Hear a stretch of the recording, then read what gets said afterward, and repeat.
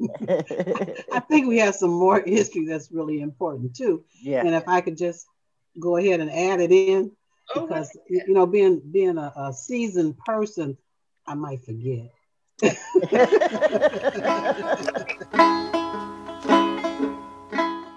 Hi there. My name is Shoshana, and I'm a librarian at the Ypsilanti District Library. Welcome to the library's podcast, Ipsy Stories.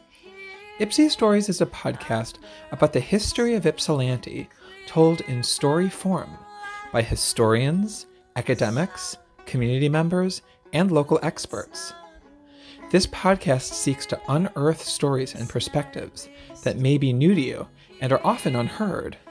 Our hope is that by listening to these episodes, you'll gain better understanding of our collective past, present, and future.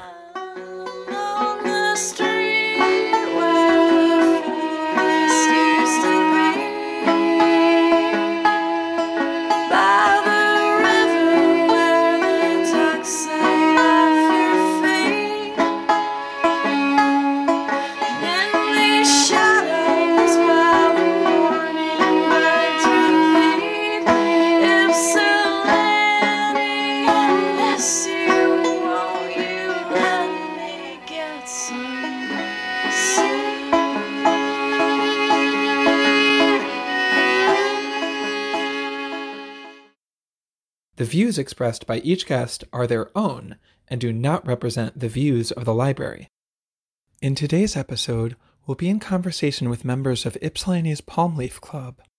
The Palm Leaf Club was formed on October 30th, 1904 as the trustee helpers of Brown Chapel African Methodist Episcopal Church and changed its name to the Palm Leaf Club in the 1930s when it officially separated from the church and became its own civic and social African American women's organization, the only organization of its kind in Ypsilanti.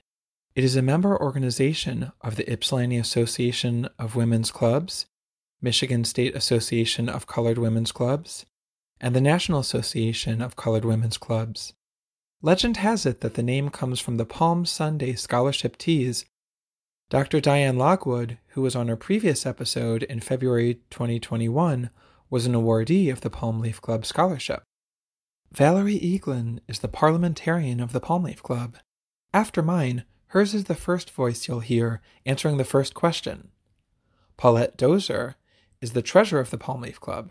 Hers is the voice you'll hear answering the second question. Linda Horn is the secretary of the Palm Leaf Club. Hers is the second voice you'll hear answering the third question. Linda Francois is the vice president of the Palm Leaf Club. Hers is the voice you'll hear answering the seventh question. We recorded this interview on February 6th, 2021, when it was considerably colder out than it is now in March. Let's have a listen. For anyone who hasn't heard of this institution, what is the Palm Leaf Club? The Palm Leaf Club of Ypsilanti is an African American women's organization. It was originally called the Trustee Helpers of Brown Chapel African Methodist Episcopal Church and was organized under the ministry of Reverend Louis Pettiford. We then got our independence from the church somewhere in the 1930s, and we were just then a women's civic organization. So we did continue, however, to work in the community in a variety of ways.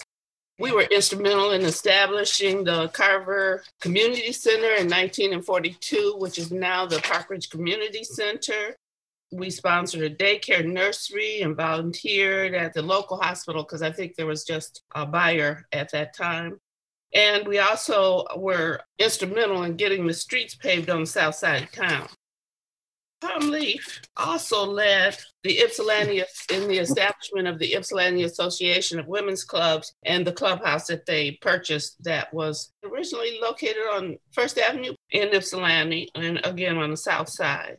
We belong also to the National Association. We participate in African American history projects. In fact, we did one with the Ypsilanti District Library not too long ago on the Michigan Avenue branch. We do food baskets and gift certificates, Stand for Children, Make a Difference Day. a number of things that I think will probably be raised in more detail later on. We also established a Palm Leaf Scholarship Tea, and we have sponsored Young Women's Club. We are currently supporting a young adult club in Kalamazoo, Michigan at Western Michigan University. We supported local organizations like the Eminence Club, Meals on Wheels, the NAACP, and others who have contributed service to our young African-American youth. When was the Palm Leaf Club founded? What were conditions like in Ypsilanti at that time? Well, the Palm Leaf Club was founded on October 30th in 1904. Our independence was established in 1930s. Now, in 1904, there was the Bayer Hospital, there's a Daily News, there was 1,216 street lights, 10 churches, there were 15 shops, and 3 parks. There was approximately 7,378 residents, of which 608 were Black. Also, in addition, there was 993 students that came to college, which was called the Michigan State Normal College, which is now Eastern Michigan University. And in the 1920s, there was about 2,250 African Americans, about 30% of the city's population. Then there was the Underground Railroad that had stopped here, and it was located on Heron Street. It was about 3 blocks down from the current city hall.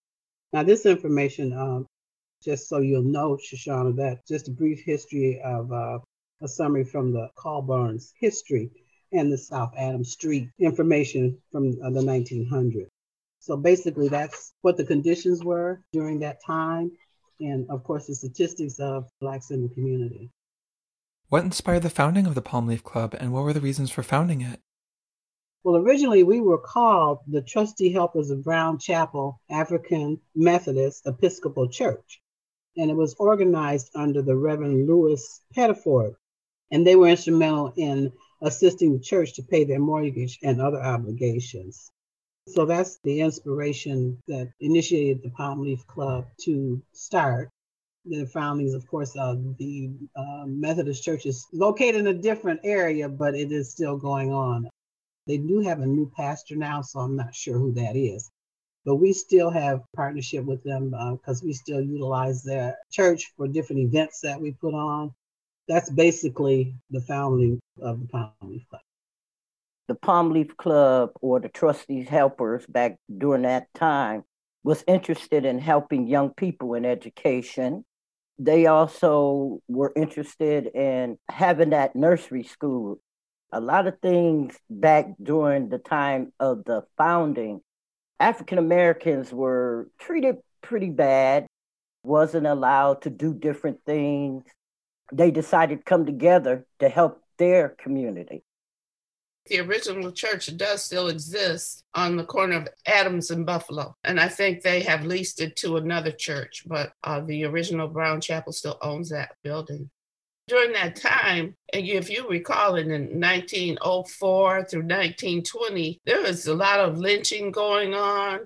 You know, the whole idea of having the Underground Railroad here, people were still, had recently been ferried up here through Ypsilanti across to Detroit and across the river to Canada. So there was that whole thing going on. There was an African-American men's organization that met to promote the quality of life for their families and the whole thing about employment, businesses. And that's why you saw a lot of things crop up in the African-American community, was because those things were not available to us in the broader society. You're going to talk not only about who the founders of Palm Leaf are, but this whole notion of clubs. And the trustee helpers at Brown Chapel, though they were a church organization, they were also a club. And you'll find those same members are the members who were our original founders and then transferred their membership as well to include more women outside of that particular church. I think there were 2 at that time, and the other church was Second Baptist Church, which was 2 blocks away.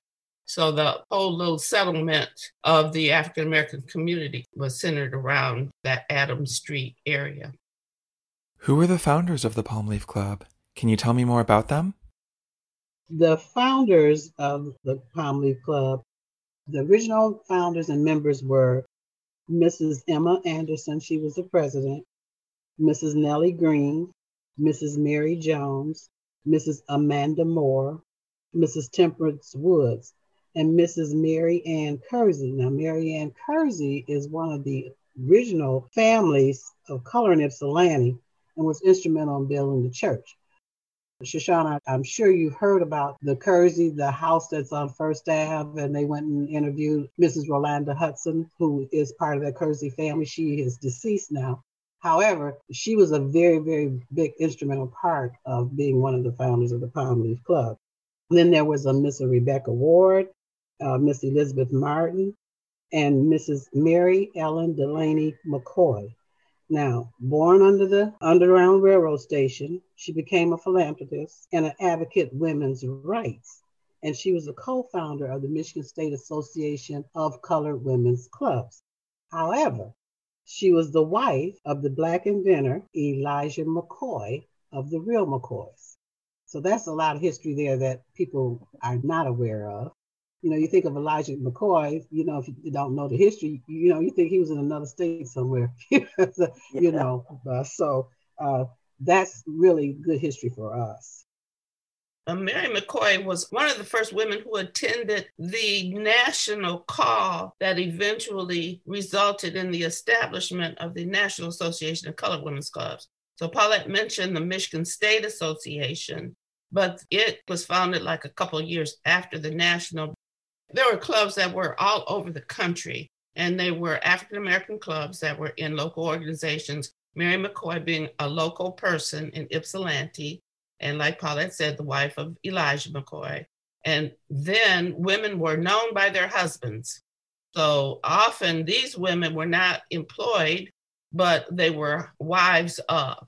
And it was because of that marital relationship and whatever monies the husband earned, the women started out into the community, eventually became employed themselves, started traveling, ended up speaking in England and various parts of the country, and things that you would never have thought possible back then, but they did do.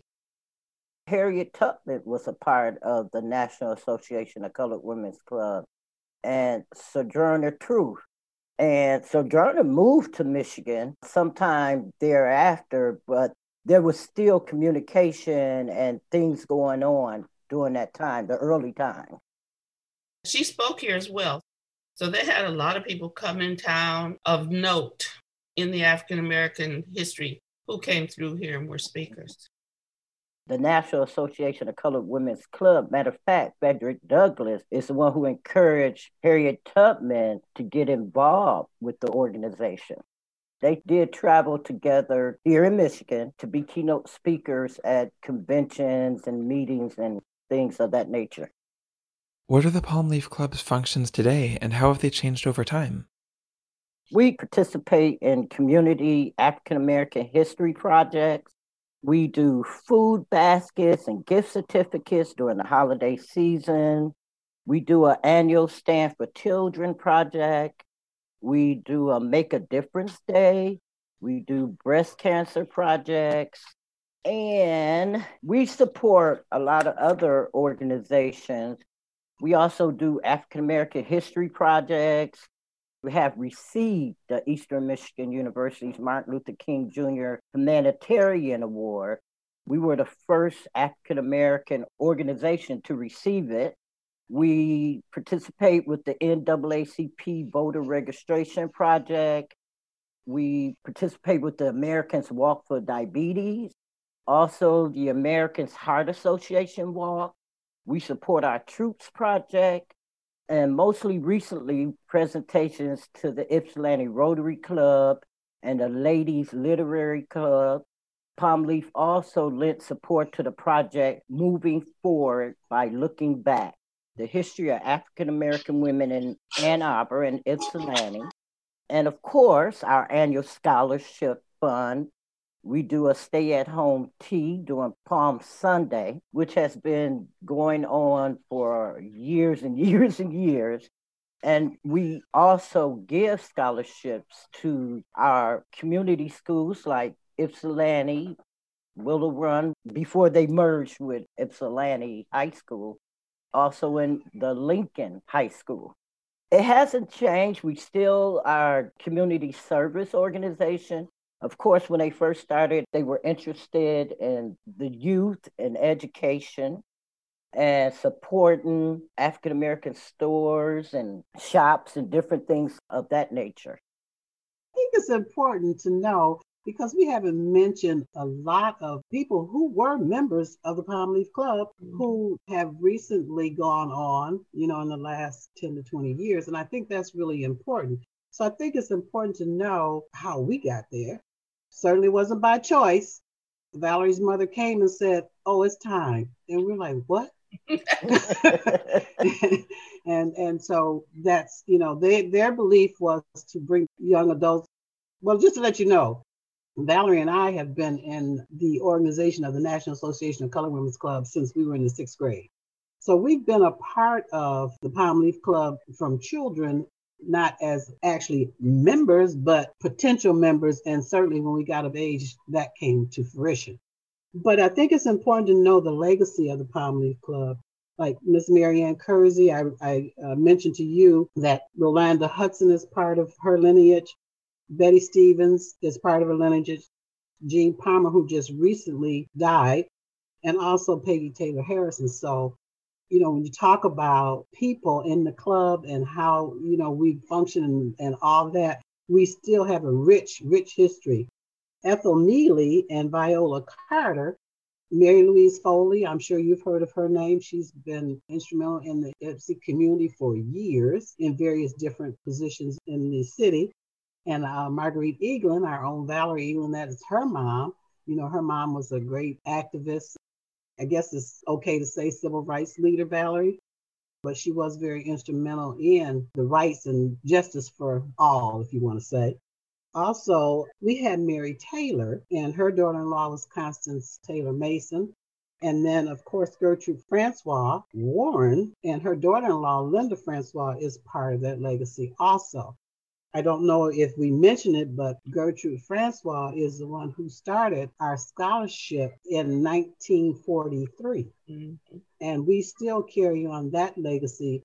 In 1943, I think they were given $50 to what is now Eastern Michigan University, but $50 was a lot of money during that time. And so we have continued to carry on that legacy because we think it's important, because we are vested in our youth and trying to support them in any way we can. So I wanted to share that right now because I think that's really important. And of course, there were many others that was in the club as well.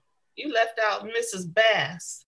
Oh, yeah, I did. And I had it here on my notes. Dr. Bass, who was very instrumental in the community as being the Black physician for us, his wife, Louise Bass, was part of the Palm Leaf Club.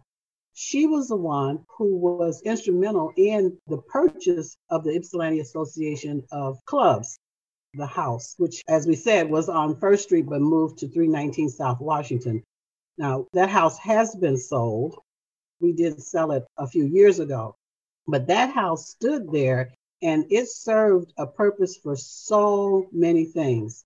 Right. Weddings, breakfasts, teas, you name it. So it was sort of like, Shoshana, was sort of like having something that you'd have at the Marriott where you had it at the clubhouse. Right. That's a far stretch, isn't it? But for the Black community, it was an opportunity to go somewhere, to be able to have your events, and, not deal with anything about you can't have it here because. Also, A.P. Marshall, I'm sure you've heard of him. His wife, Ruthie Marshall, was also in the Palm Leaf Club. So as we're talking, 5 members come up, right. Their involvement in the Palm Leaf Club and their involvement as being in the Palm Leaf Club in the community as well. And Evelyn Beatty, Eugene Beatty, who was an educator here in town, the first Black principal, his wife, Evelyn, was also a member of Palm Leaf. I saw you do like this, Shoshana, so you're like, really? I didn't know that. It's exciting for us. And, when we start talking about our history, it's so much that you want to get it all in and you don't want to leave anything out. Yet we know in this setting, we can get just a little bit and then give out more. We certainly are looking forward to have more of our history in your library as well, because we are the only Black women's club in the state of Michigan. Certainly, we are at least in Ypsilanti, we're the longest surviving African-American women's organization.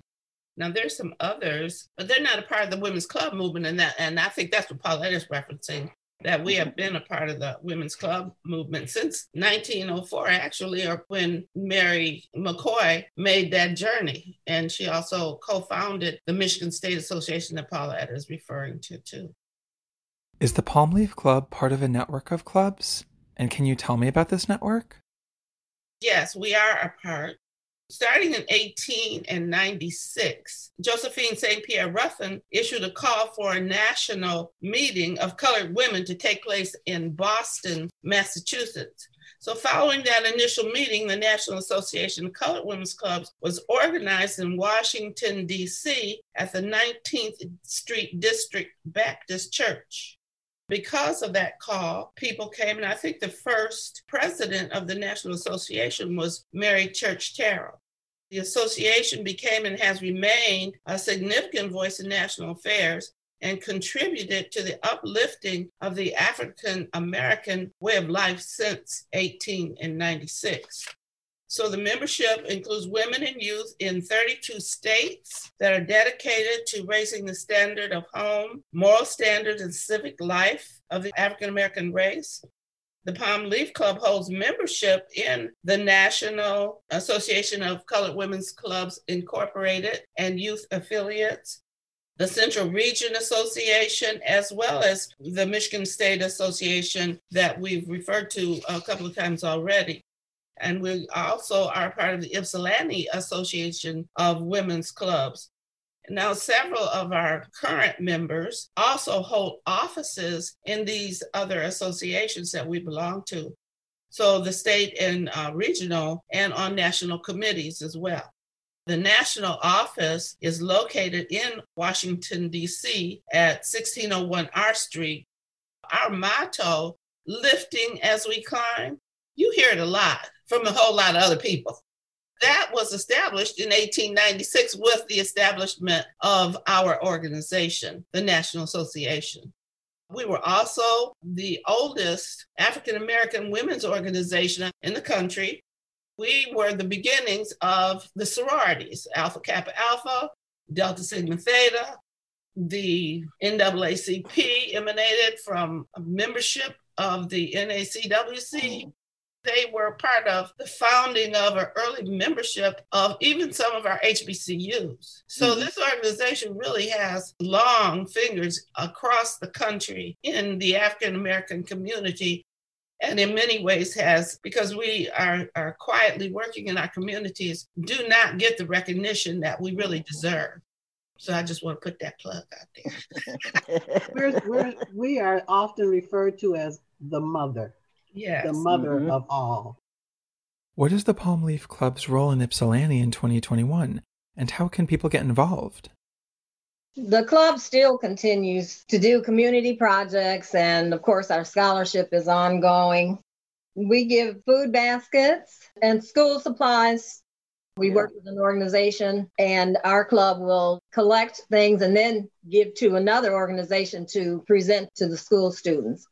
But of course, with COVID, we're not able to do a lot of things, and some things have kind of been put on hold, but the scholarship is forever. It's ongoing, and every year 2 students will receive, and this year also, we plan to do that. We fund that with a scholarship T, and this year it'll be stay at home, and because of COVID, we can't come together, so even our club meetings are Zoom. Mentioning COVID, I mean, one of the things we also did was help a family who had been stricken with COVID. Right. We were really happy to be able to do that. In our recent past, we prepared hot breakfast for the summer campers up at Park Ridge Community Center and participated and gave them books at the end of the camp. Each child received a book to take home to keep permanently. We always welcome anyone who wants to participate and donate. If people are not on our mailing list that we do send out and ask for donations, they can be in touch with us because all the monies that we raise go to the scholarship fund. This is a totally volunteer organization. Nobody gets paid.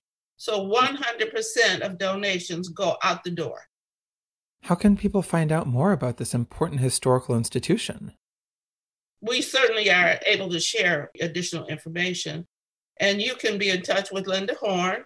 She's our secretary. And her email is Linda with an H at the end, LINDAH .Yahshua, YAHSHUA @gmail.com. Paulette is our treasurer. That's P. Dozier, DOZIER 14, P. Dozier 14 @gmail.com. And myself, I'm a parliamentarian, Valerie. So my email is VEAGLIN @gmail.com. Linda, I am vice president. My email is LDFAM 4492 @gmail.com. What we do really to invite people is to have meet and greets. I would suggest people email any of us, and certainly we could chat, let people know about our requirements, and put them on a mailing list to be invited to a meet and greet that we will probably have as soon as we're able, and everybody can stay healthy. A special thank you to Sam Killian for all his work on the Ipsy Stories webpage. We couldn't do it without you, Sam. A special thank you to local musician Annie Palmer for providing music for this podcast. You can check out more of her music at anniepalmermusic.bandcamp.com. Thank you so much for listening to Ipsy Stories. If you liked what you heard today, please consider subscribing and telling your friends and neighbors about this podcast. You can subscribe to Ipsy Stories wherever you find your podcasts. You can also explore previous episodes with additional resources at ipsylibrary.org/Ipsy Stories. If you have ideas or story suggestions, you can get in touch with me at shoshana@ipsylibrary.org. That's SHOSHANA@YPSILIBRARY.org. Thanks for listening, and see you next time.